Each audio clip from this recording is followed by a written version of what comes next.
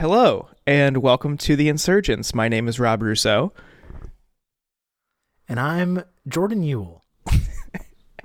And all I can think about right now is what Hillary Clinton must be thinking right now. Oh boy. Yeah. I would love to see you get Hillary. You get Elizabeth Warren. You get Kate McKinnon. Stop it.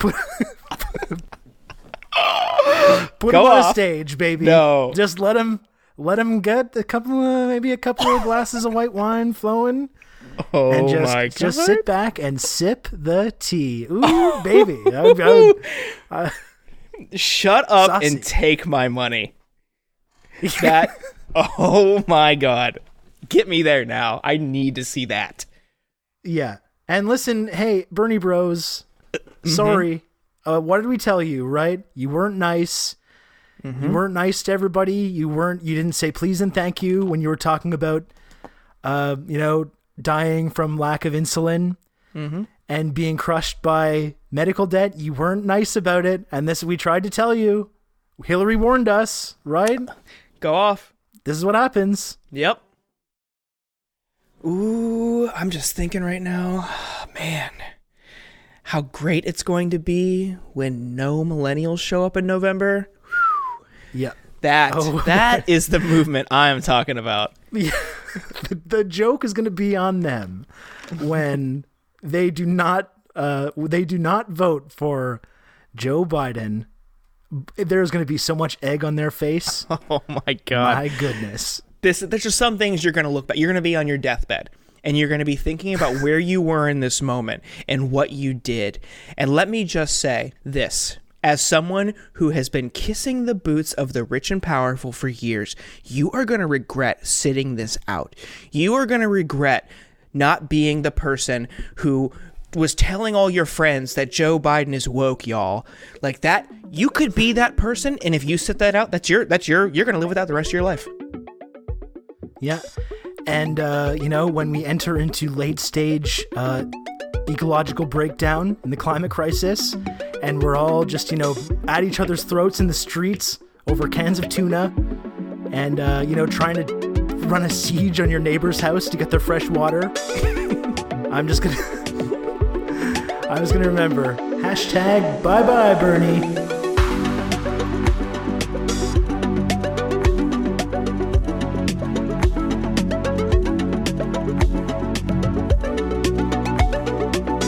The gaslighting, though, is just so nuts. It just like you should have been nicer. Like you guys did this. Why are you voting like that? Like, why are you letting that impact your voting decisions? That's really bizarre. Yeah. You don't have to be on that website. If you don't enjoy it, you can just go to another website that you refuse to leave and then demand everyone do things your way. Otherwise, you're not voting for the candidate who will support universal health care. Really bizarre. But I think people just get kind of like lost in the sauce and they just get really full of themselves and lose sight of what's really important. And it's certainly not cozying up to power, at least in my book. Yeah. And, well, no, I mean, I've been pointing this out for a while now, but it should be clear to, I think, everyone that pays attention to this endless discourse about mean online comments is that this criticism only goes in one direction. It only applies to one group of people. It only applies to one candidate.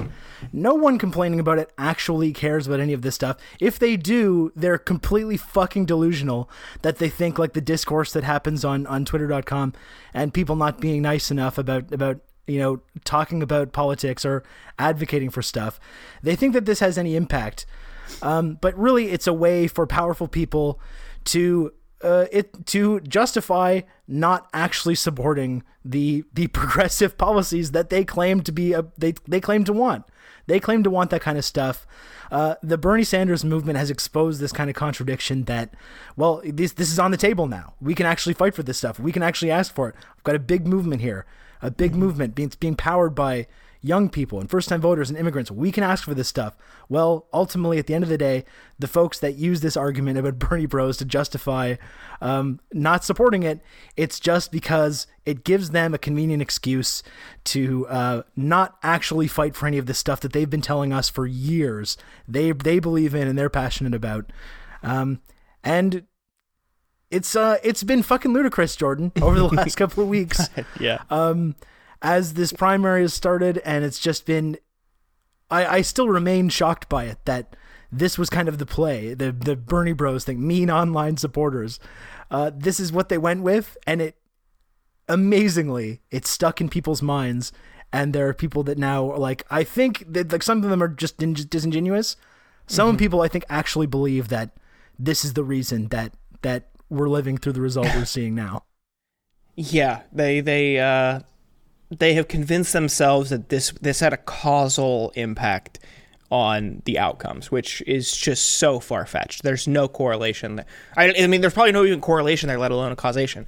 And there was a Harvard researcher who looked at big sample sizes of every candidate's supporters and found that the tweets that were likely to be negative in the Bernie camp were no different statistically than any other candidate. You're going to get the same or around proportion of negative people in every camp.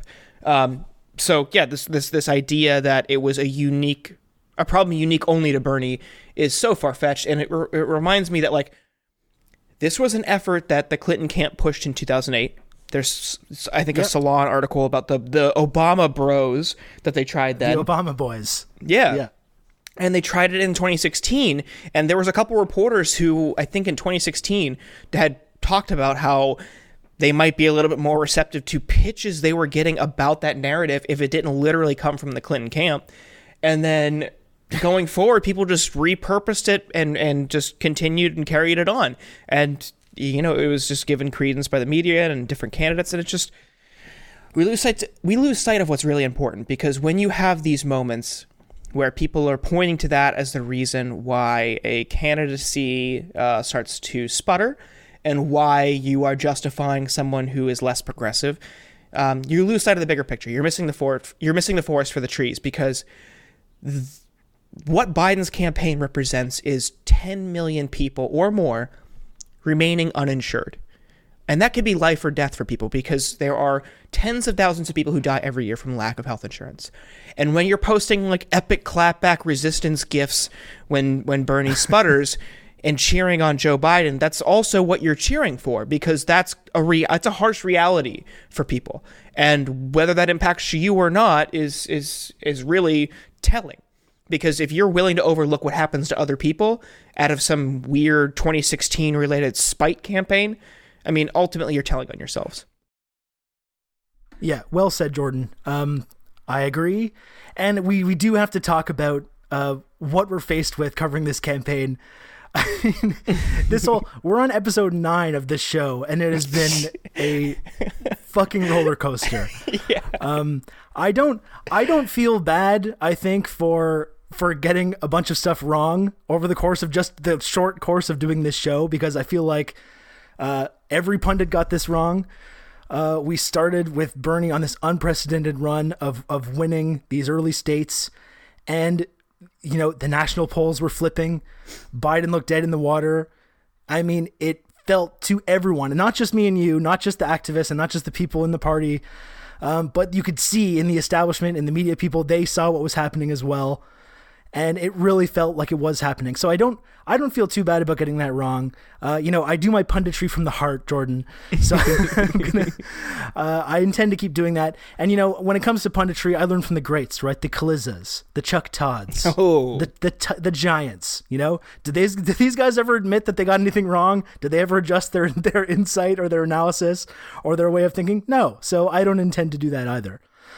Yeah, I mean, you're talking like the 95 Bulls of punditry. Sorry. Yes. Yes. But we do have to acknowledge that things have changed a lot just over the last 10 days. It's basically been a 180-degree flip. It was another bad night last night for the Bernie Sanders campaign. He's definitely, Joe Biden now has taken control of this campaign. It's been like a completely it's basically been an unprecedented reversal. And that's what I'm talking about, the narratives from just a couple of weeks ago. I think that's part of the reason that it was so easy to get caught up in this, is because when you're thinking about it like it's a traditional election and that traditional sort of rules and storylines apply, you see Bernie's got those early states. In any other situation, the Democratic Party then is going to coalesce around that person. The media narrative is going to say this is the guy with the momentum. And, you know, in hindsight now, yeah, it was folly to think that this was just in a normal circumstance and that those normal circumstances were going to carry on like that, because that's not what happened. And so, I mean, this whole Joe Biden thing has been like this distant iceberg for the last year. And it's been honestly amazing because I've spent a lot of time talking about this and writing about it over the last year. You know, we just started the show, but I've been kind of podcasting and doing this for a while now. And for this entire campaign, it's been really remarkable, because I've just been saying for this whole year, the Democratic nominee cannot be Joe fucking Biden in 2020. Like, number one, like, the people in the media and the Democratic Party establishment, they have the same eyes and ears that I do. They can clearly look at this guy and see what he has to offer and say, no, he can't do this. He just can't physically do it. And it's been really, really amazing over the last year to see this like audition process for the non-Biden Democrat, and the sort of the media establishment has played along with that, the Democratic Party establishment, and everyone's gotten their turn in the sun. First it was Kamala Harris. She's the non-Biden candidate that's gonna sweep through this thing. Okay, no, kind of faltered a bit. Now it's Beto O'Rourke. For a little while, it was like, let's try out Elizabeth Warren. Let's put her in that role and see how people respond. Okay, maybe it's Pete Buttigieg. And everyone that they kind of held up over this insanely long and convoluted process. Is it going to be Cory Booker? You know, everyone that we thought was going to be like the successor has stepped to the plate and struck out, basically. And it's been this year-long process where now, amazingly, the Democratic Party establishment is just like, they're looking at the field. They've seen that everyone they've tried to put in this role has failed to excite people, has failed to build any momentum. And they're just like, all right, I guess we're going with this. And like, it's been very, very surreal to pay such close attention to this over the last year and see this like nightmare scenario very, very slowly approach until it's right there. And now it's like Joe Biden is like on his way. If current trends hold, and we're going to get to that, to the Democratic Party nomination, it's fucking surreal, man. Yeah, I was thinking about this earlier. Just the way the media ignored all of Biden's weaknesses, and not even just like, yeah, I think the cognitive thing should be, yeah, it should be like separate from like his policies and his voting record. Those are things that are just like objectively bad. And I think the cognitive thing is a little bit more of a subjective conversation, but like they never even scrutinized the former. They never talked about like his voting record. They never talked about his policies, proposals, or lack thereof. He was really like largely given a pass, while Bernie was like hyper scrutinized, but like not because he doesn't really have as many bad votes as other people or bad policy proposals.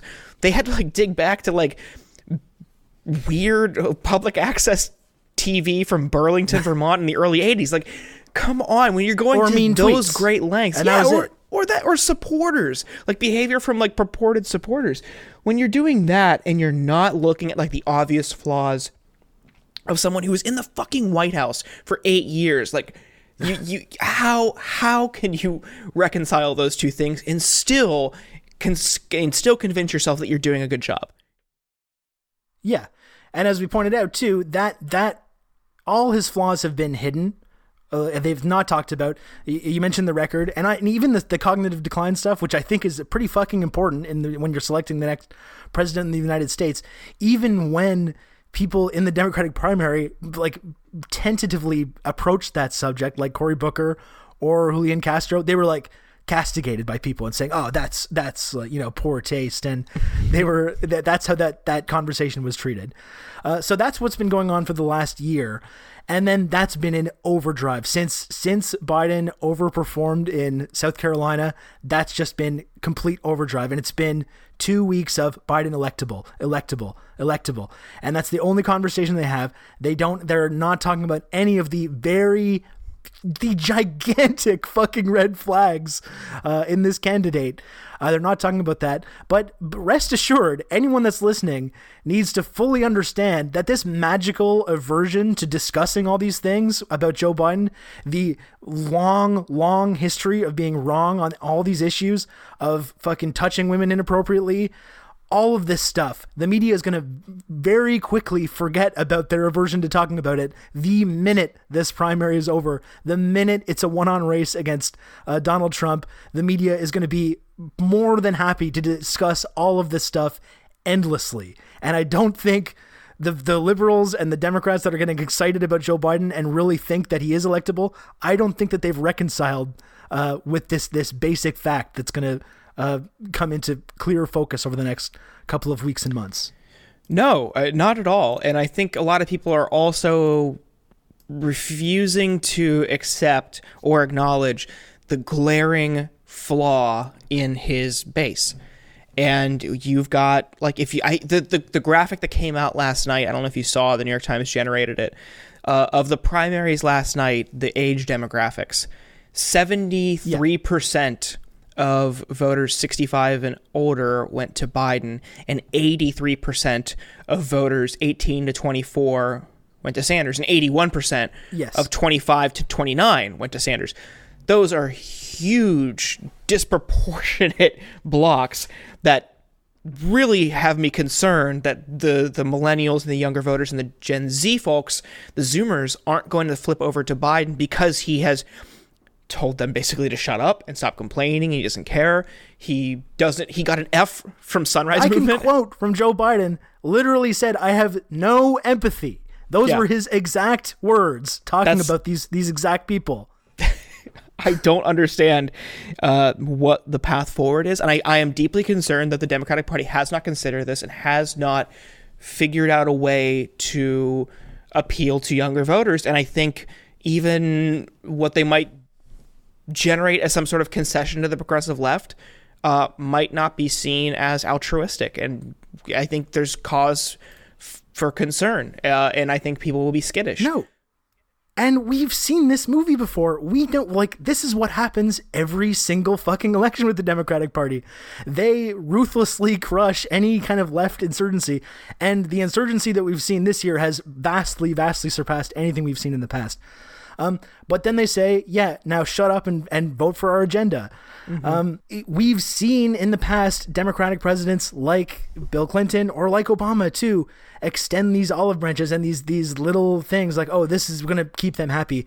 This strategy is not going to work this time. Like, I'm seeing people in the Democratic Party saying like, oh, who's the VP candidate that's going to excite the left? There's no one. There's no one that's going to heal this extremely stark fundamental divide that we're seeing develop right now. Right. Yeah. Barbara Lee would be like the only one that would get me super excited, but I don't see that happening. No way. I'm not sure I do either. And I'm not sure that really moves the needle in terms of the people that are really involved in the movement that's being built right now. Right. One really surreal thing that happened last night that was on the news, seeing people like Jake Tapper, for example, kind of start to grapple with this and looking at the numbers and being like, oh shit, this is a problem. Like, this is going to be a huge problem for the Democratic Party in a general election. There is a very, very clear, stark divide here between the two segments of this base and what they each want. And it's not going to be resolved with Joe Biden using like woke language or like talking. Does anyone really believe, no matter what, like, quote unquote concessions a hypothetical Biden candidacy makes to the left, is he actually going to fight for any of that stuff? Is he actually going to follow through on it? We've all seen this a million times before. We know exactly what the playbook is. No one believes it anymore. And like it's not a surprise that people are skeptical about this and they're disillusioned with the idea that the Democratic Party cares about them at all. That's a normal feeling to have. Yeah, I mean, but all of this kind of segues perfectly into our conversations in this episode too, because like I think younger voters and progressive voters have a right to be concerned, as you know, people have pointed out for years, like most recently in Ryan Grimm's We've Got People. The Democratic Party has done a rightward shift toward corporations, toward corporate power, and towards, like, you know, the wealthy and the powerful. And that leaves the working class behind, that leaves younger voters behind, and turning a blind eye to the urgency around issues like climate change and healthcare and gun violence. Like, that's I don't understand how it's going to motivate young people, because younger voters are much more idealistic, and that's great. And we should center that, because that's how we create like a just and robust, like, populist world. So, like, I think the conversations we have on this episode are really enlightening, because we get a pretty good look at what young activists are doing and how they think and how they vote and things like that, and also make the case for a multi-generational voting approach. And that's not something we ever really hear. We hear, like, I don't know, it seemed like taunting almost from like establishment folks and media folks about younger voters not showing up. It's like, oh, yet again, they don't show up. What choice did you give them, man? Yeah. Well, and okay, and we're going to get to our guest soon, but that does leave something that I wanted to talk about here, and that is the idea of the primary being rigged, right? Quote unquote rigged. And that's kind of a loaded word, right? Because when people think about that, they think of like backroom ballots being destroyed and really, really shady stuff like that. And to be honest, given what we saw in Iowa, the very obvious attempts to control that narrative via various, incompetence and systemic failures like that. And then when you take that into account with things like the discrepancy that we've seen in some cases with exit polling data with what the actual votes were, I don't want to just say that nothing untoward happened, but let's just, like, for the sake of argument, imagining this was completely a above the board process and there was no weird things like that going on. It's a loaded word, rigged, but really what that I think is describing for a lot of people is this feeling that it's like going to the casino and playing against the house. Maybe it is above the board, some of these things they're doing, but what it is these immensely powerful people wielding every lever of power that they have at their advantage, which is very, very significant, to try and tilt the odds in their favor. And we've seen that with like the obvious coordination between like campaigns and the Democratic Party and the media to create certain narratives over the last couple of weeks. And we've seen how much that has had an impact on polling and people's votes. Talking about, there's a number of examples of this, but talking about the whole Biden electability argument, that's been the main thread of that over the last few weeks. And then things like the immensely long lines in certain communities, like lower income communities and for students, all this kind of stuff, missing ballots in Texas and all these institutional like irregularities and stuff. Like, it is just a profoundly undemocratic process. And I can see why people are getting so frustrated and so ready to just like give up on this process, frankly, because I mean, it's just what possible reason do people have to believe that they can really meaningfully take on these establishment folks when they control the mechanisms that run the elections, and they control the media establishments that craft these narratives. And that's something that I think people feel that. And whether it's above the board and it's just people using these institutional levers of power in order to create the outcome that they want, or whether there's shadier stuff going on, which again, I do not think I would ever want to rule out. Ultimately, it's just like a disenfranchising process, and it's intentionally designed, I think, to make people disengage from the process and feel like they can't hope to do anything. And we're seeing the result of that. It's really having this depressing effect on people that are trying to engage with this process. Absolutely. And when you are taking on something with systemic influence and power, it's much more easy for that institution or entity to just flick its wrist with almost little to no effort to create these types of things that you laid out, like, long lines here and there, just difficulties getting to vote or shaping the narrative in the media. There's so many people connected to the Democratic establishment through various super PACs or organizations or think tanks or whatever who have, prominent roles on CNN and MSNBC, or people who are married to like folks who work on campaigns, who write at newspapers, and just like all this overlap, like this seedy, smarmy overlap in DC, this beltway culture that people like Sanders have derided for years. That's what you don't typically see as the casual outside observer. So it's much more easy for the establishment to kind of propagate narratives and push forward people and convince you of this or that because, that it's in their best interest to do that. So coming as an insurgent, an outsider candidate like Sanders was, so much was stacked against him. And while, it might not have been explicitly rigged, there are these types of things, these hurdles every step of the way that wouldn't impact anybody else who just keeps their head down and toes the party line. It's just something that people really need to understand. There's so many different connections and spheres of influence and money to be made in Washington that leave you out, that they do not care about you. And I think that's what people really need to understand. At the end of the day, they will throw you under the bus to get rich. They'll give you piecemeal things here and there just to keep you satisfied.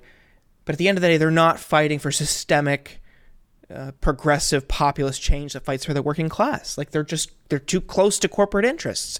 It doesn't suit them. So people need to understand that, for one.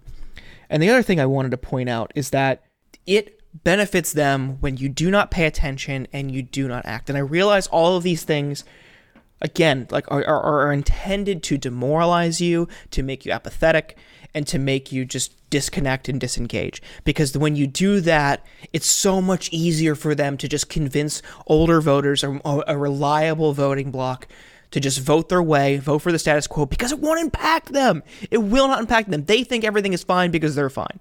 And it will not change anything about their material circumstances. So convincing them is really their winning strategy. So when younger voters know that, and when they get engaged, despite all of their best efforts, that's when we can actually make change happen. And that's I'm really excited about the conversations we had in this episode today. And just before we get to that, we had a lot to get into here. I had a couple rants I needed to get off my chest, obviously. But everyone does need to come to grips with the idea that this is not over. It's not over. Bernie Sanders put out a statement today and did a press conference. He's not dropping out of the race. He is committing to go ahead with this debate, and he's making the case, this generational divide we're talking about, he's clearly expressing that these people need to have their values represented, the things that he's advocating for, that people have put so much time and energy and money and effort into his campaign, the things that they believe in, this needs to be addressed in order for the Democratic Party to win the election against Trump. So he's going to go to this debate, which I believe is on Sunday, and he's going to be raising this electability issue and trying to show, and I think he will be able to successfully show, that Joe Biden has zero answers for any of these major problems that the people that are getting involved in the Bernie movement are trying to address, right? They're not in this movement to try and score points on Twitter.com. They're in there because they know people that are dying because they have to ration their insulin, and they're know people that are not able to afford to get a home or have a family, or are just living on the knife edge of homelessness because of medical debt or student debt or anything like this. None of this is being represented in a Biden administration, in a Biden campaign. And I think in this debate, Bernie will be able to show people that Biden has no answers to these solutions. And I'm sure there are people in the media establishment or the Democratic Party establishment that, even if they're completely cynical, even if they only care about their own power, they do realize that they have right now a coalition that is not set up to win in 2020, and it's not set up to perpetually deliver victories in the future. They're literally on the verge of really alienating forever this younger generation of people by signaling that their concerns don't matter to them. And I think people in the media that have kind of institutional power there or in the Democratic Party need to think long and hard about this like stark reality that's coming into view right now, this schism that's about to happen in the Democratic Party, and think about ways they can meaningfully address that. And that doesn't mean just like giving a token of bone by some like a VP candidate or some dumb bullshit that what the Democratic Party always does in these situations. These things are going to have to be meaningfully addressed. I'm confident that there are people in the party that, as careerist as we might make them out to be, are fundamentally aware of this somehow. And this is, I mean, the final thing I'll say about this is that this whole Biden resurgence, it's been 100% driven by media narratives. And there's an opportunity right now to shift that narrative, to change people's perceptions of like who is electable in this race and who's not electable. Bernie still has an opportunity to do that. And I think a big mistake that I've made and maybe we've made and a lot of people observing this election have made is just kind of imagining that it's just like a regular American election and the traditional narratives apply and all these traditional things apply. I mean, Joe Biden's resurgence came out of nowhere. It's completely unprecedented. It flipped completely 180 in like a 36-hour period. Like, it can flip back. Everything is on the table right now. Nothing is set in stone. And everyone that was demoralized last night and wants to quit and wants to just give up. And hey, I understand feeling bad after what's gone down over the last week. I completely get that. But everyone needs to keep in mind that like now is the time to push even further for what you want and to keep demanding it. Because otherwise this conflict is just never going to get resolved. And that's going to mean really bad things, both for the younger generation that's fighting for this kind of change and for the institutional sociopaths that are controlling the levers of power right now. It's kind of an unsustainable situation. And definitely, I think everyone needs to just keep pushing and keep going because it's not over. And just giving in and just saying, well, we tried, and now that this election is over, it's finished. That is exactly what the people that are in charge of America want you to do.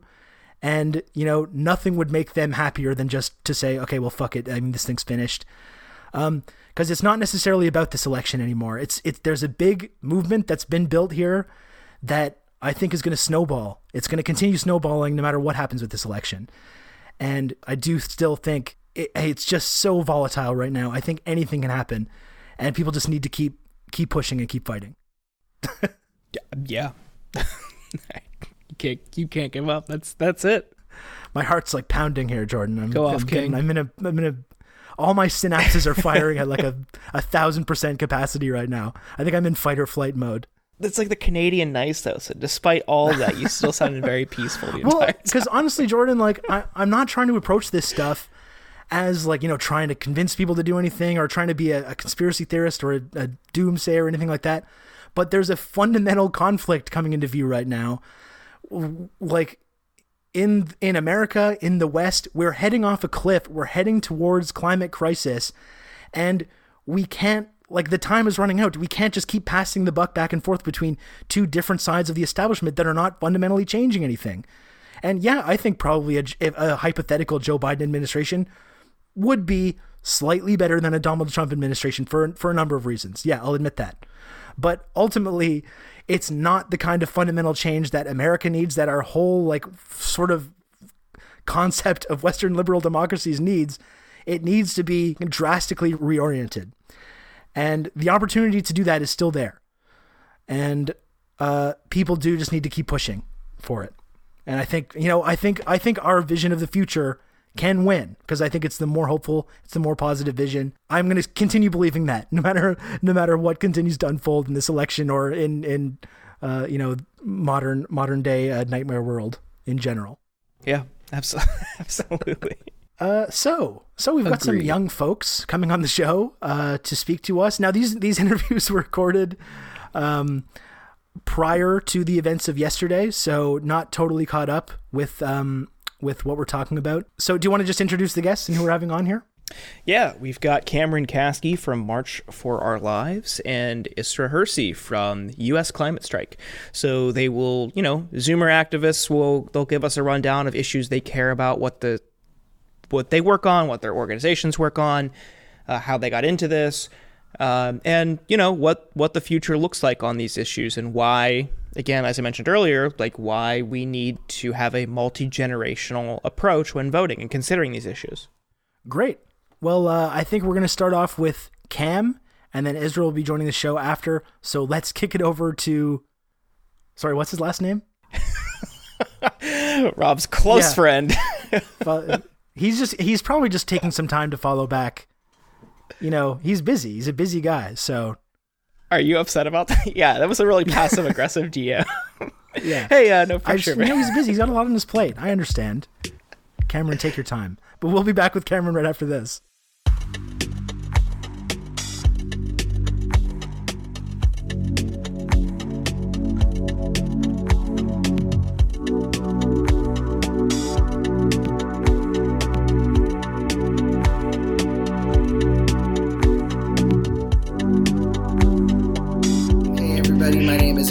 And you are listening to The Insurgents. This is the Broadway Reviews portion of the show.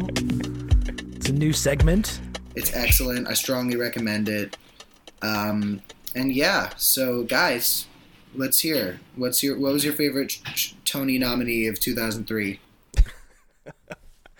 There are so many. Yeah, there are so many different ones that come to mind that it's hard to narrow it down. So we got Cameron Kasky with us. Cameron, thank you for joining us. Yeah, So we're so happy you're here, and clearly you are too. So we're talking about, in this episode, we're talking about youth activism, issues Gen Z cares about, and why voters should center youth concerns while voting. So do you want to take a second and tell the listeners who you are, what issues you're passionate about, and what issues you work on? My name is Cameron Marley Kasky. I'm from Parkland, Florida, which officially makes me this podcast's first Florida man. Congrats. Yeah, thanks so much, gang. After the shooting in Parkland, however many years ago, Jesus Christ, 2 years ago. I'm old now, guys. I'm going to be 20 in a couple months. You're close to retirement age. It's okay. Time has begun to distort for all of us in this, the fucked up Trump news cycle era. To me, that feels like decades ago. So probably for you, it's even weirder than that. It's this weird, ugly feeling where you're like, oh, that totally just happened yesterday. And also, back in my day. But relatively recently... we did March for Our Lives. We started it in my house because my parents were away.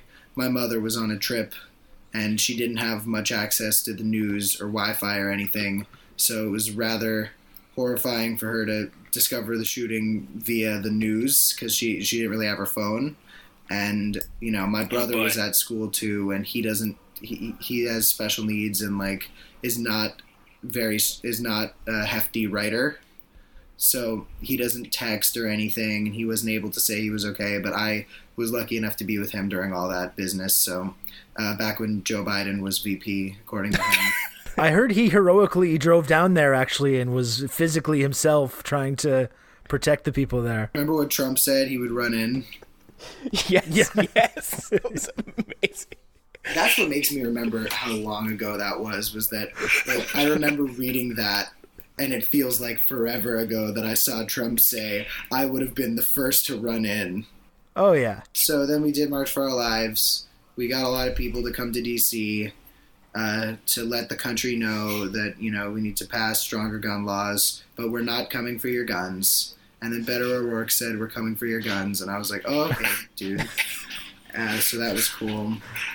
Or we can take that approach also. We could do that one too. I just spent a lot of time looking directly into the eyes of people in open carry states who had the weapon that was used at my school in their hands, telling me to come take it. And, I spent all that time saying, we are not coming for your guns. And then Beto was like, hell yeah, we're coming for your guns. And I was like, okay, maybe that's all right. If that's how you want to do it. Helpful. Thank you.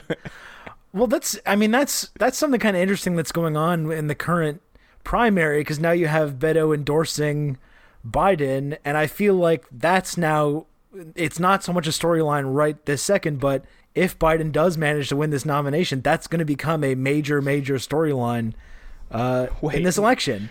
And they're going to, like Republicans always accuse Democrats of coming to take their guns, but this time they're going to have kind of a credible argument against it, which is going to be... Beto's going for a mandatory buyback of assault weapons, which I just need you to run through in your head, a mandatory buyback of assault weapons. What in God's name are you talking... Look, optional buyback, I completely get it. Makes sense. Offer the people who have these weapons of war in their hands a chance to sell it back, get as many as we can off the streets, game over. People say that more guns make this country a safer place, and, they don't seem to realize there are more guns than people in this country. If more guns made us safer, we'd be the safest country in the world, and our gun violence numbers are comical compared to everybody else. So we'd say to these people, we're banning these weapons, we're getting them off the streets, we got to stop it. Sell them to us, please, por favor. There's such thing as the government not coming to your door and taking your things. Yeah. But anyway, a mandatory buyback is us saying, sell it to us now. Which is to be fair, it's a little bit sweeter than a mandatory confiscation where we just come take it. It's like, here, we're taking this and we're giving you money for it. America's done that with a lot of things before, and generally speaking, It's not very nice. Normally, mandatorily buying something from somebody is basically just taking it from them and giving them money and saying that it was a sale. But it's, whatever. It's cool, Beto. Thanks, dude. Thank you, Beto. Very cool. I just want to point out, Rob, it literally is a storyline right now, though, because that auto plant in Detroit, someone asked him about that, and Joe Biden not only got incredibly mad and was telling him he's like a horse's ass and told him off and threatened to fight him or something, but he also got the name of the guns wrong. You don't understand what it's like to be in a community that has been attacked by a gunman with an AR-6. Yeah. Which is the 6th version of the assault normally rifle. This is right up my alley. Normally I would find this really funny, but in the current context, I'm just depressed about it. Right. So I don't want to derail the conversation. I'm just saying it is happening right now because Beto Biden had said that Beto is going to run his gun policy, and Beto has that comment yeah, we're going to take your guns. So what else are people supposed to think? No, it was not it was hell yeah. Oh, sorry. Because Beto is part of this new generation of politicians that I'm actually really excited about, which is that it's really cool if we curse. Oh, yeah. It's like, hey, this is fucked up. And in all fairness, it is fucked up. And I actually... Yeah. His whole "this is fucked up" speech about those shootings really connected with me. Yeah, I actually like that too. Yeah, but oh, dude, he said fuck. Whoa, dude, sometimes I say fuck. That's how you know it's serious. It's relatable. But no, again, so that whole hell yeah, we're taking your AR-15s. Look, I would love it if we could take them all away. I really would. I want them gone, man. I want them out of here, out the door, send them over to... drop them all in the ocean. No, that's polluting. Never mind. Get rid of them. Send them all to the Phantom Zone from Superman 2, the director's cut, not the Richard Donner, the Richard Donner cut specifically. But it's these. We're living in the establishment's America, bro. It's fun. But yeah, so I do the gun control stuff. And you know what? People don't like saying gun control over here in the gun violence prevention movement. And I get it, because gun control is a term that's been co-opted by the right. And the word control implies big government and everything. But, generally speaking, when something's out of control, I think it should be controlled. And I think that it's very, very hard to say, no matter what side of the aisle you're on, that gun violence is under control. So I like gun control. I like saying it. And I also like it when we do it. And a lot of laws have passed on a local level recently that have been really exciting. A lot of great state laws, a lot of great, a lot of examples of local organizing being super effective. The only problem is no matter what your local law is, it's only going to be as strong as federal laws with guns. And you see that in cities like Chicago, because, Illinois has all these, sexy ass gun laws that are really strong, but all these guns still end up on the streets there, and gun violence is perpetuated there still. And it's because, and I've spoken to just so many people in Chicago who will tell you the same thing. People drive over to Indiana, they buy the guns in bulk, and they sell them back. So, you can pass these strong laws that would make states like Illinois a lot safer, but when you can go over to Uncle Indiana and have Mike Pence sell you all these weapons, you can go and sell them back, Yeah. And then like anytime you bring up gun control, Chicago is always the first argument you hear back. We're like, well, look at the Chicago. I mean, you have strong gun control laws and all this gun violence, and then that's basically the end of the conversation. But I think you're touching on something that makes this particular strain of activism, I imagine, so difficult and frustrating, because I think like anyone that looks at America can clearly see that there's a problem with gun proliferation. Obviously, there's a massive problem with gun violence. It's become this huge public health crisis. But finding a real solution to that seems like it's just so difficult, because it's like ingrained in this certain aspect of American culture that people really, really believe in. And even when you bring in, I mean, you talked about, the ways that Beto framed things, the kind of unhelpful ways, or when you try and be more productive. But I mean, even if you try to make the most bare minimum suggestion for like, maybe we can try to do something, it just gets met with this fury and this outrage by these people that are just ready to just like go and start blowing people away. They think that armed agents of the state are going to come to their house and start grabbing their stuff. And it's just, I imagine it's really difficult to try and figure out a path through that and a way to cut through all that noise and actually speak to some of these people who might be affected by it, because it's just so highly charged that it's I can't imagine how difficult it must be to be able to find a way through that. Well, guns are just such an exciting issue for a lot of politicians, because I think a lot of politicians are under the impression that voters vote on guns a lot more than they do, when at the end of the day, that's just not the case. Look, I mean, I think the problem with how we approach gun violence in this country specifically is not that it's the largest and most dire issue in our country, because I think it's statistically impossible to say that, but what it is the most American, the most violent, and also the most solvable, which is really what makes a lot of the inaction we've seen over the past couple decades so unnerving. Is, look, not as many people are being killed with guns every year than they're being killed on the road. Not as many people are being killed with guns every year than they're being killed by medical accidents.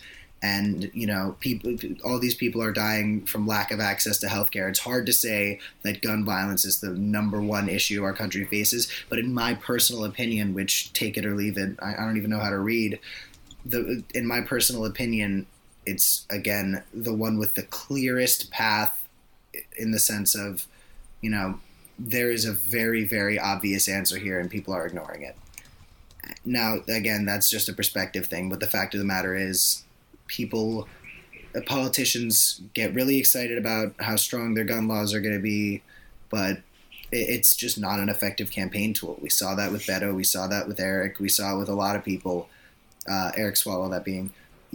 There are a lot of candidates out there who have great policies across the board, but a focus on guns does not get people moving or voting. And that's very unfortunate, especially since in my generation, especially, you can go into Matt, who was not nice enough to show up today because he's pretentious. He and I can go into a room and we'll talk to 500 people, young people our age, whether or not they're organized, activated, or just people who are sitting in a class and listening to us because they have to. We'll say, raise your hand if you know somebody who's been affected by gun violence. And I mean, almost every hand goes up in lower income communities. And then in more privileged communities, you're going to see a lot of hands up. You're going to see a lot of people who know people who have been affected by this. And again, we just look at the issue as something that should be so solvable. The legislation has been written. Feinstein has it framed in her office.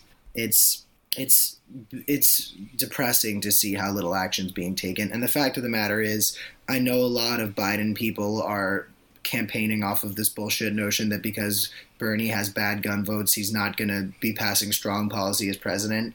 I think that that's tired and ugly and old and vitriolic and bitter, that notion.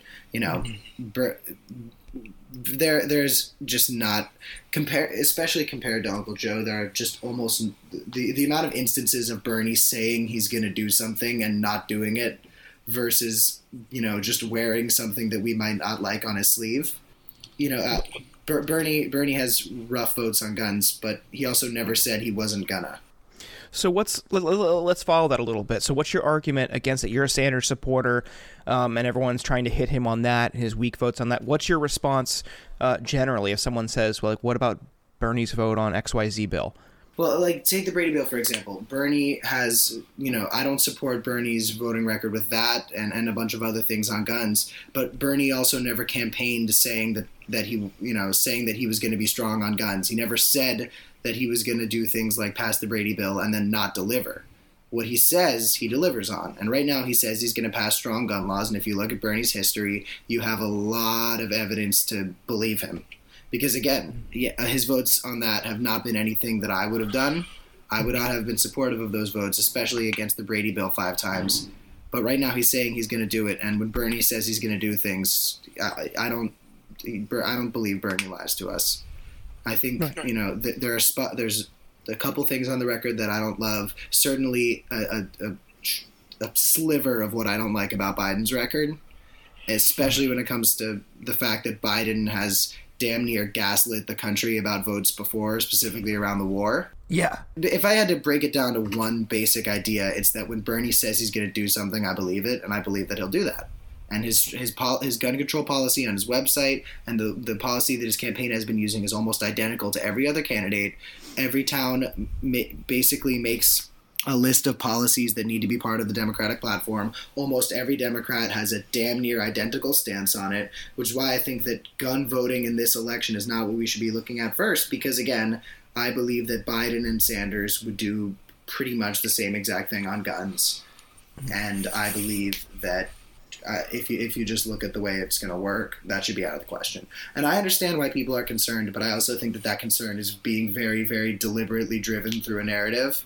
And, that's what politics and campaigns are. They're storytelling. And Biden can tell a really interesting story where he talks about Sanders being, having gun votes that people, in my circles wouldn't support. But again, he's telling us he's going to do it, and I believe him. Yeah, I guess I would agree with that. I think one of the things that always really stuck out, because we always hear about how Bernie was like he was treated with kid gloves and he was never vetted and never attacked. Whereas, like, Hillary Clinton in 2016 literally was like, it's Bernie's fault that the Sandy Hook shooting happened. And, like, so I think there's probably a middle ground between going that far and also, having, like, an honest critique of what his record is on this, and also recognizing that there's a difference between, like, rural gun owners that he kind of represents in his state. And, like, I think anyone can agree that Bernie's against weapons of war being used to, like, massacre school children. I think probably we could all come together to agree that. He says he's going to do it. He'll fucking do it. Let's go talk about everyone dying because they don't have access to health care. And all the people who, like me, are from socioeconomically privileged areas who are like, but I like my plan. Okay, great. People are dying. I'm sorry that you don't like the fact that, Bernie and Joe have identical gun policies. A lot of people think, you look at the not me, us slogan, right? People vote for them. Yeah. And I know a lot of folks who don't like things like Medicare for all or free college because, they're fine. They're fine sending their kid to Florida State. They're not paying too much. They've got Florida prepaid. They like their plan. And I really do understand those people, and I don't have any negative feelings towards them because I was like that not too long ago.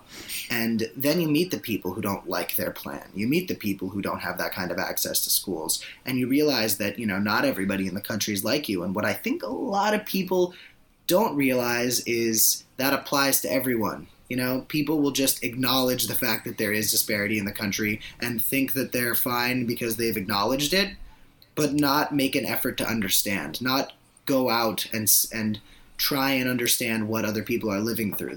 Acknowledgement isn't understanding, and that's a big issue I see with a lot of voters, especially moderates. Yeah. So, I mean, we've talked a little bit about, like, Bernie's voting record. We talked about your connection to the issue. But for this episode, we're trying to make the case to older voters to center Gen Z and their voting choices. So what is your argument to older voters on why they should consider a multi-generational approach while voting? I think that older voters are going to vote for whatever they think works, which means that new ideas are not very exciting to them, because if they're still alive at this point, that means what we've been doing works. And, that's the establishment, right? Is you're not dead right now, so let's do what we've always been doing. The status quo is a very, very sexy thing for a lot of people. I think I've used the word sexy 3 times now on this podcast, and I don't like that. But never to describe us, which is kind of offensive, so. Yeah. And it will remain that way forever. Do better, please. When's Klippenstein getting on here? I'll call him sexy. He's got a ban, sorry. He's not on. Lifetime ban. I really, really, really hope he's never on again.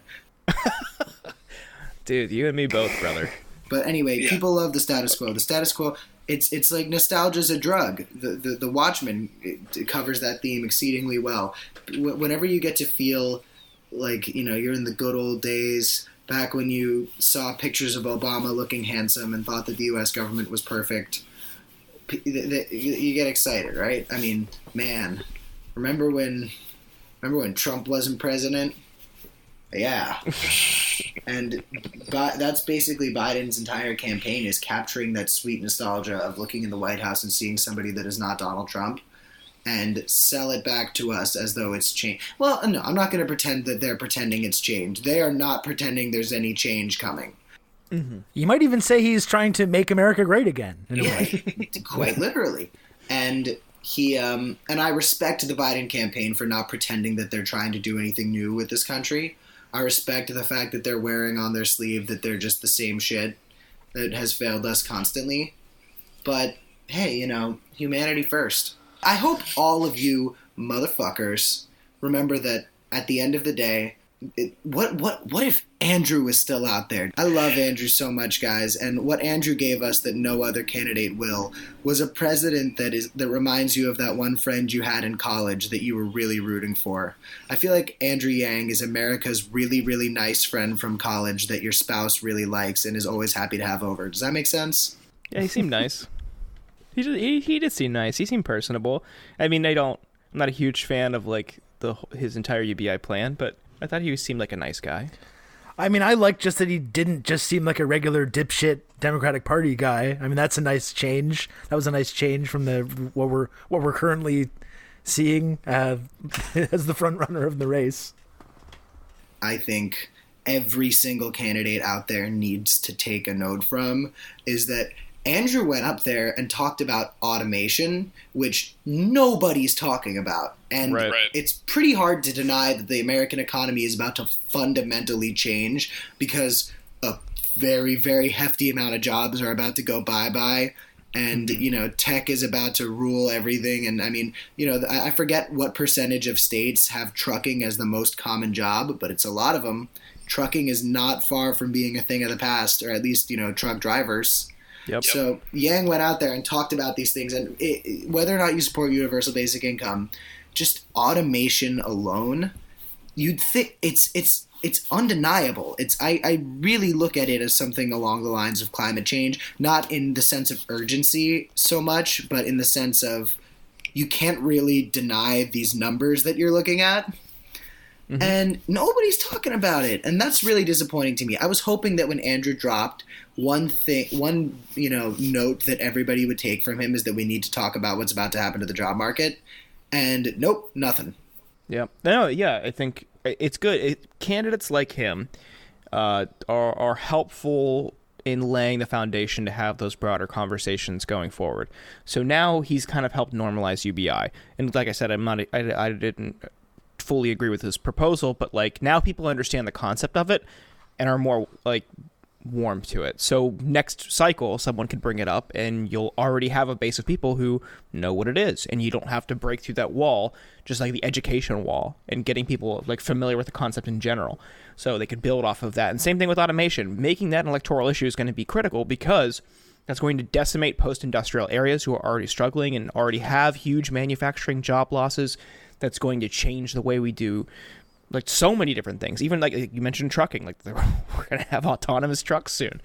So getting people ready for that to help with that learning curve is essential. So for that, I think his candidacy was really helpful. And he could still be up there smiling, no matter who you support, no matter who you want doing what in the polls. If he was still up on that debate stage, dropping thumbs ups to everybody, this country would be a much better place. I'm so when are Bernie and Uncle Joe going at it again? Later this week. I'm so pumped. Wait, is Tulsi going to be up there? No, they changed the rules to eliminate her. I didn't. So they basically changed the rules to make it so Tulsi wouldn't be there, and changed the rules to make it sure that like Joe wouldn't get too sleepy, and he wouldn't get too challenged by everybody. He wanted to make it extra easy for Uncle Joe to get make it through They're this. sitting down, and now it's a town hall. It's not a moderated debate where they go toe to toe. Like just conveniently changed. But it's a little bit harder now because if like you have a veteran or you have like a mother or a school teacher asking a question, it's going to be a lot harder for Bernie to draw those distinctions and highlight those contrasts between the two, or even just straight up attack Biden without looking like an asshole to the person who asked the question. So basically diffuses attack modes, which Bernie really needs to do right now. Yeah, I think he'll do. Well, I think he should just punch Joe in the stomach. No, that's a joke. Yeah, parody. In the video game. Do you remember when Joe... This is honestly one of Joe's finest moments. When he was in the vice presidential debate with Paul Ryan, and he just... Yeah. Why is every single thing you're saying a lie? Well, I mean, talk about fucking Joe's cognitive decline, which is apparently like Russian disinformatsia to even mention now. But we'll go and watch that debate and go watch him try and talk now and tell me there's not a huge fucking difference in the way that he's able to like make an argument or do this kind of stuff. But I know, I guess it's just Sputnik or whatever that's saying that kind of stuff. But who am I to say? I'm currently being handed $100 bills by Putin right now. He's in my room. Rubles, whatever. Anyway, look, man. I think that this is a shitty election, and young people hate the establishment. And young people, and then people are like, well, if you don't like it, don't vote. You need to go out and vote. Yeah, but voting is a deliberately hard thing that is designed for as few people to vote as possible.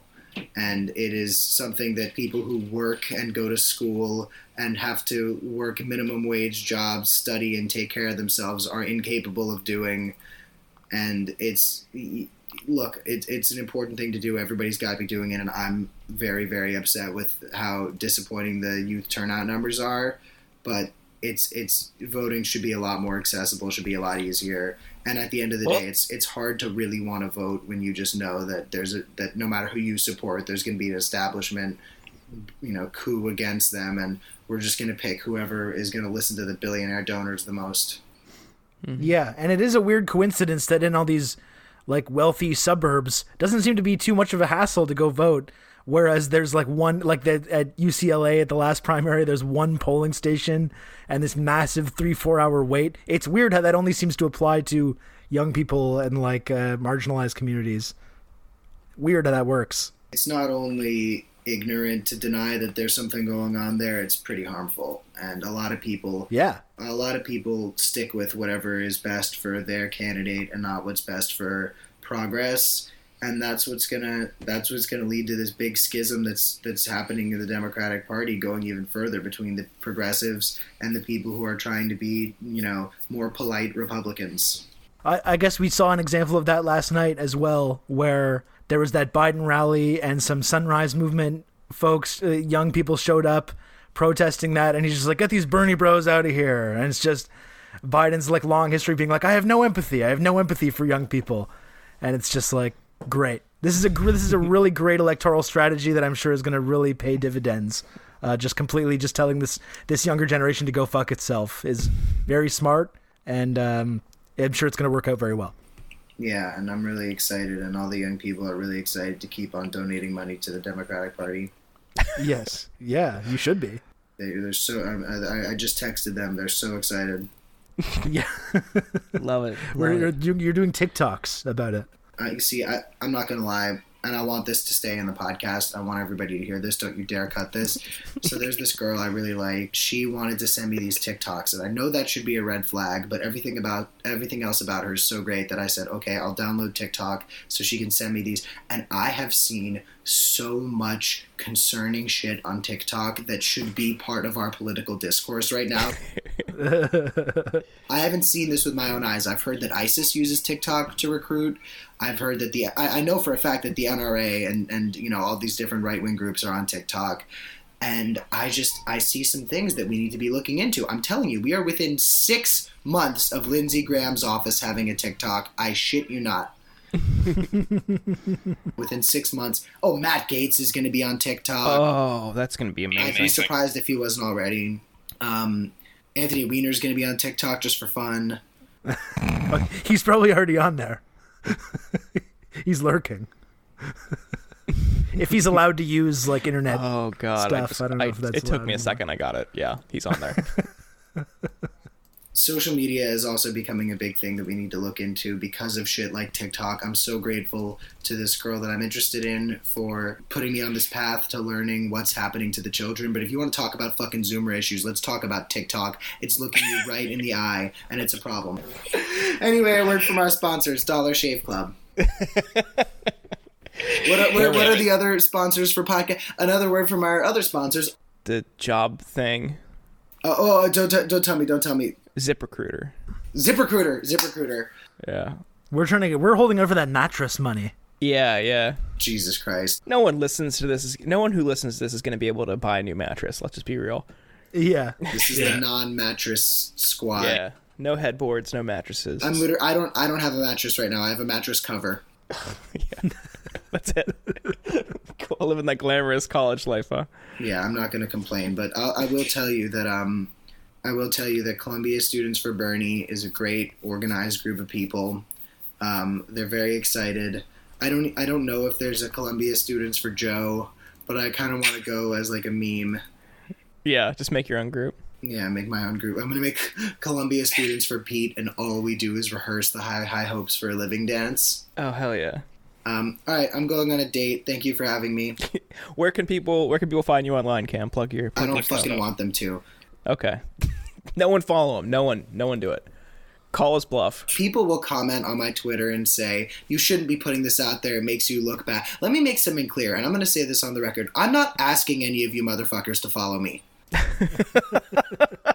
I have never once asked a single person to follow me on Twitter. That is a hole that you are digging yourself into. I'm a viciously bipolar person, and it is reflected on my Twitter account. And if you want to join me for this journey, you can. But just so you know, you're not going to have fun.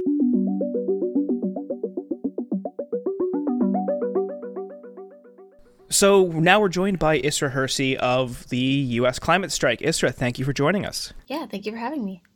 So do you want to take a second and tell the listeners who you are and what issues you work on and a little bit about the climate strike in general?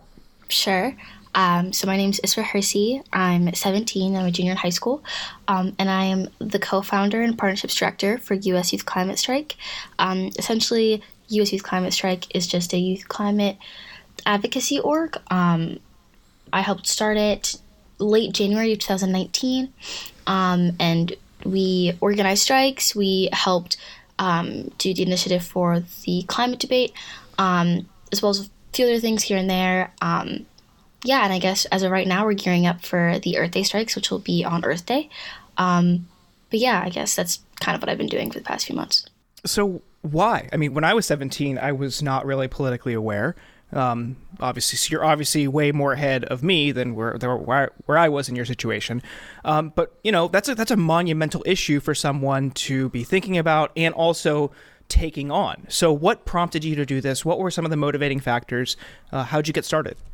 Yeah, I guess for me, like, I always grew up around like the want for change. I went to protests when I was really little, and I would go to campaign events and rallies and such like in elementary school, and so I always had like the want to change the world, and I was always aware of the climate crisis and like climate change in middle school, but I didn't really do much of it, and I didn't grow up as like a really outdoorsy kid, so for me it was never about like the nature.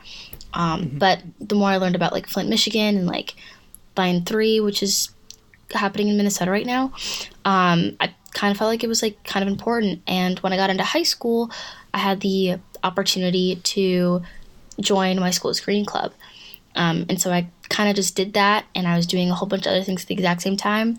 And I went from my green club to doing like citywide work, and then I did statewide. And then somehow, some way, I ended up getting involved on the national level, but it was all by chance. I didn't actively seek for climate. I guess it kind of just happened, and I'm definitely not mad about it. Has it been surreal for you a little bit, Isra? Because I'm just trying to think back to when I was in high school. This is many, many, many years ago now. But it was like the late 90s, early 2000s. And, we always learned about climate change, and we always knew about this issue. But it really, I know at that time, it still felt very, very far away in the future, something that we were going to have to deal with. And it felt like there was kind of a lot of time left on the clock. For you, over the last few years, as it seems like that timeline is getting adjusted a little bit, and now it looks like, we're in the early stages of some of this ecological collapse that scientists have been warning about for a long time. Has that been like scary for you to process at all? Yeah, I mean, it's like kind of insane to think about the amount of like how aggressive like the natural disasters have been getting in the past few years, and like just like everything going on. The more that I learn about it, the more terrifying it gets. I guess like it was not that big of a deal like 4 years ago. I guess like even within that realm, like I was like aware, but not a lot of people like were like actively like doing something about it, besides like the really big NGOs and like few here and there like local work, but I didn't hear much about it. And so it's kind of weird to think about, and also it feels like a massive ticking time bomb, because as I grow up and like I have kids and like all that situation, it's all going to be happening during this like terrifying time of, will we be able to make it before threshold? And it's weird to think about. My little sister is only in second grade right now, and she's supposed to graduate high school in 2030. So it's like kind of, it doesn't feel that far away, but it also does at the same time. It's really weird. Yeah, I mean, that was one of the milestones I remember learning about in high school. Again, also similar to Rob, it was early to mid 2000s, but it was just like, I remember 2030 and 2050 were like, we have to have some plan in place before then. So to see it like, that's so, you actually have a practical application for that understanding. Surely the people in charge are going to be able to get their act together in time. Yeah. I mean, it should be fine. Yeah, they're doing such a great job now. Speaking of, we are in the middle of a presidential primary, and climate sometimes trickles into the narrative. What do you think? Do you think the media could be doing a better job of talking about climate in a more responsible way? And also, you mentioned earlier, and I would love for you to have a platform on this. You mentioned Flint being one of the first things that you realized, and that really strikes me as an issue of climate justice. Can you speak to what the difference between climate change and working on that, and also climate justice, and how people also need to center that concept too?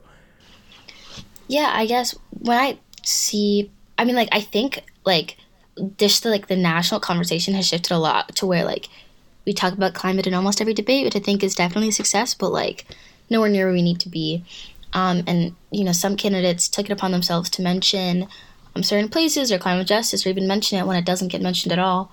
But like I think there is like a really big difference of like fighting against climate change and like fighting for climate justice. And for me, I think of climate justice as I would lives. Like climate justice is not just in relation to the climate or to what happens, but it's in relation to like people and bodies and lives. And climate justice doesn't just stay at the environment, but it also applies to like immigration and reproductive rights and all of these other realms, because everything is intertwined. And if you're fighting for climate justice, you have to fight for everything else at the exact same time, because the climate crisis is going to impact marginalized bodies first. And so recognizing that when you're fighting for the crisis is something definitely important and necessary. And I do know that there's a few candidates that have definitely talked about it on the debate stage, which I think is definitely really powerful. But I don't think that there's enough coverage about it. And I think, talking about the Green New Deal is definitely important, but also breaking that down on the debate stage, when you're talking at rallies and all of those things, just so that the general public is aware of like what you plan to do and how that impacts their daily lives and what that actually looks like. Because I think it's super easy for people to just, mention like talking points, but never get into the like remote explanation, even at the many rallies that I've seen. And I think that that's something that needs to definitely happen. But I mean, we're definitely getting somewhere compared to where we were 4 years ago, but we still have like a lot more to go. Well, like on that subject, are you a little bit disturbed at all by the fact that there's been so much youth organizing going on with the Bernie Sanders campaign and youth-based organizations like the Sunrise Movement endorsing Sanders for his really kind of bold climate plan and his focus on a Green New Deal and these kinds of policies? Is it disturbing for you at all to see this sort of establishment of the Democratic Party start to coalesce around Joe Biden, who he talks about climate, but when you look at his actual climate plan, doesn't really have much of a plan in place to actually deal with the impending crisis, short of just going back to the previous, what Obama was doing, going back to the sort of Paris emission standards, which I think most people can agree now are just nowhere near adequate to where we need to be. Is that disturbing for you at all? See that start to happen? That has like an entire like coalition of like young people who have endorsed or like youth orgs. And I think that like says a lot. Like I haven't seen any other candidate have, young people as endorsers or as people speaking at their events and such. And I think that like means a lot. It showcases that Bernie listens. And when it comes to Biden, his climate plan is a little bit scary. It's a little bit dry. And I think people get to just mention the fact that they have a climate plan and people are like, yeah, like that totally makes sense.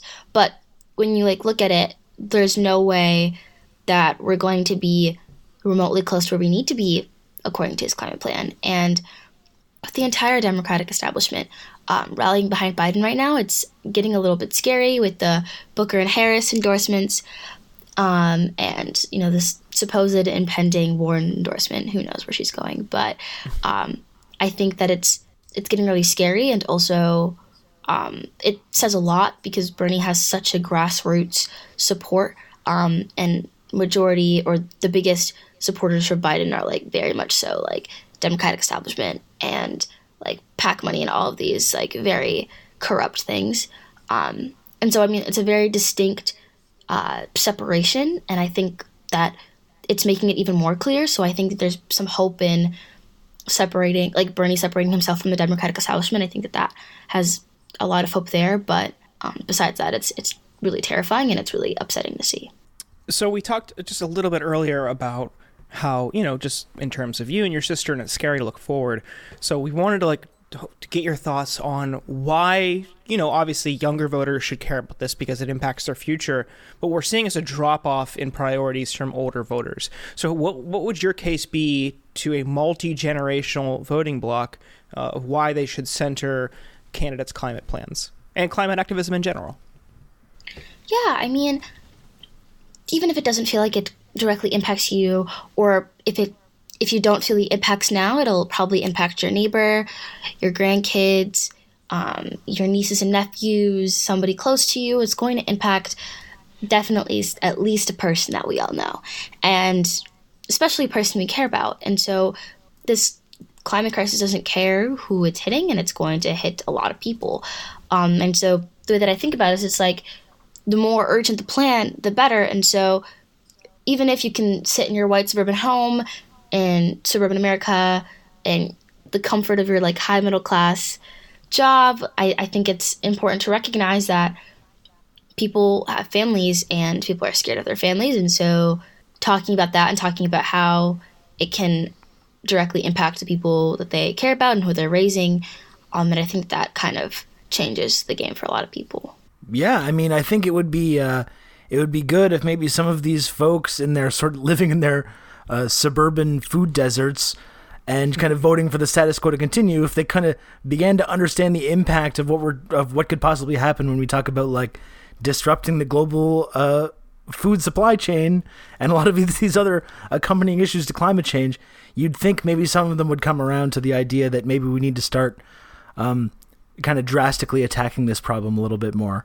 And I guess that's been the sort of disturbing thing to see, is a lot of these folks kind of in the Democratic Party start to circle around a guy who's really just promising to go back to this previous status quo. And when there's a whole generation of people that are getting really excited about someone else and really excited about more radical action, I kind of worry about the message that's going to be sent to some of these young people about how much their activism matters to the decision makers of the Democratic Party if things kind of keep progressing the way they're going to now.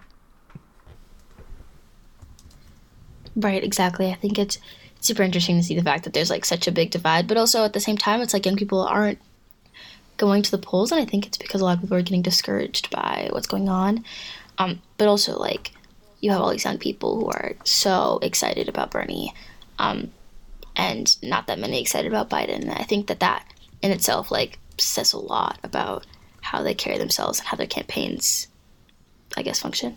So you mentioned Elizabeth Warren. I don't want to. We kind of talked about this off mic, so I don't want to get you in trouble, because I know certain people have gotten a little bit mad at you online for saying certain things about Warren. But I mean, how does it look like that's shaking out to you? I went today, and I still, for some reason, am holding out hope that Warren kind of sees what's going on right now, and does endorse Bernie. I guess we're kind of running late on the timeline for like when that's going to be actually useful or valuable.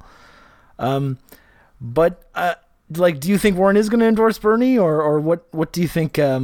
What do you think's going on with that? Just because it's so hard for me to believe that someone who claimed to believe that America needs this kind of big structural change, which is what she's been saying for a long time, whether she's going to, at this one moment when her endorsement could really swing this one way or the other, possibly, just sit back and do nothing. I really don't want to believe that's going to happen, but maybe that's me being overly optimistic. Yeah, I guess in order for me to like genuinely believe she's going to endorse Bernie or endorse at all, she would have already done it. The primary is like tomorrow. Yeah, it's on the 10th, and I just genuinely don't think she'll do it at all, because in order for it to actually have any impact, it would have to be done in enough time where the voters are aware and before the rally so that they can announce it together. So unless she does it sometime tonight, I don't think it'll happen at all, which is really upsetting, because she was definitely she ran a pretty progressive race, obviously not as progressive as Bernie, but getting there. She's definitely not as moderate as Biden, and she does talk a lot about structural change and Medicare, all of these things she believed in, and so if she did endorse Biden, it'd be really disappointing, because she shared a lot more similarities with Bernie than she did with Biden, and it feels like she's throwing away all of her ideals and beliefs to get behind a candidate that just so that they could do whatever they can and make sure Bernie doesn't win. But yeah, I'm not optimistic that she's going to endorse it all, which is kind of sucks, because I wish she would. Yeah, well, a lot of my Twitter followers are calling me stupid for wanting to still believe that it's a possibility, but it's something that I would love to have been wrong about. You had mentioned the timing too. So there's one, I tweeted about this but then deleted it because I was just getting flooded with replies, and this was 2018. But when Beyonce posted the picture wearing a Beto hat 2 hours before the polls closed, it was like, this is great, but no one has time to go to the polls now. So I think, timing does make an impact, but also because this state, Michigan, one of the states in the primary tomorrow, just has been the subject of so many, photo ops and talking points and platitudes because of what's happened in Flint. It kind of strikes me as an issue of just kind of a statement by inaction, by not doing anything. I feel like all the pandering about Flint and your concern over the water crisis there just kind of rings hollow at the end, because, you had the opportunity to do it. If you weren't going to do it, I just don't understand. I don't understand the timing. I don't understand the logic, but I've never found Warren to be the best decision maker in these types of political positioning issues.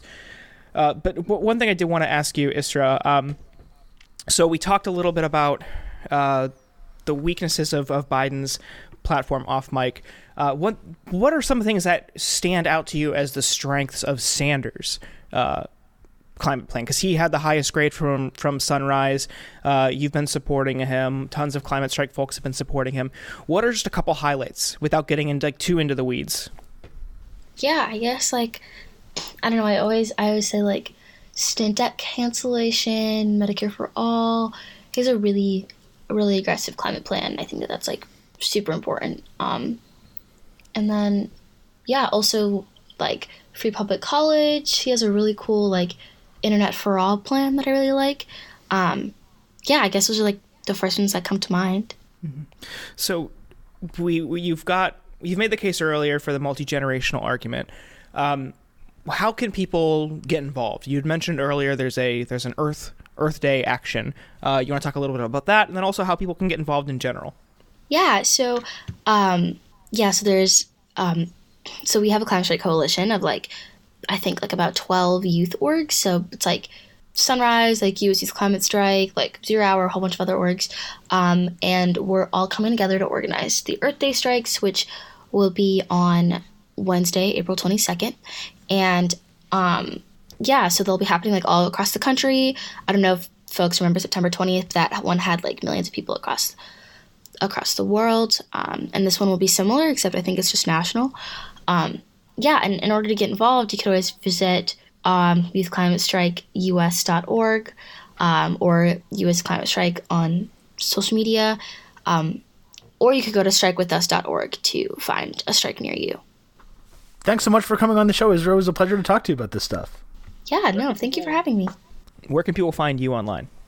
On Twitter and Instagram at Isra, Hirsi.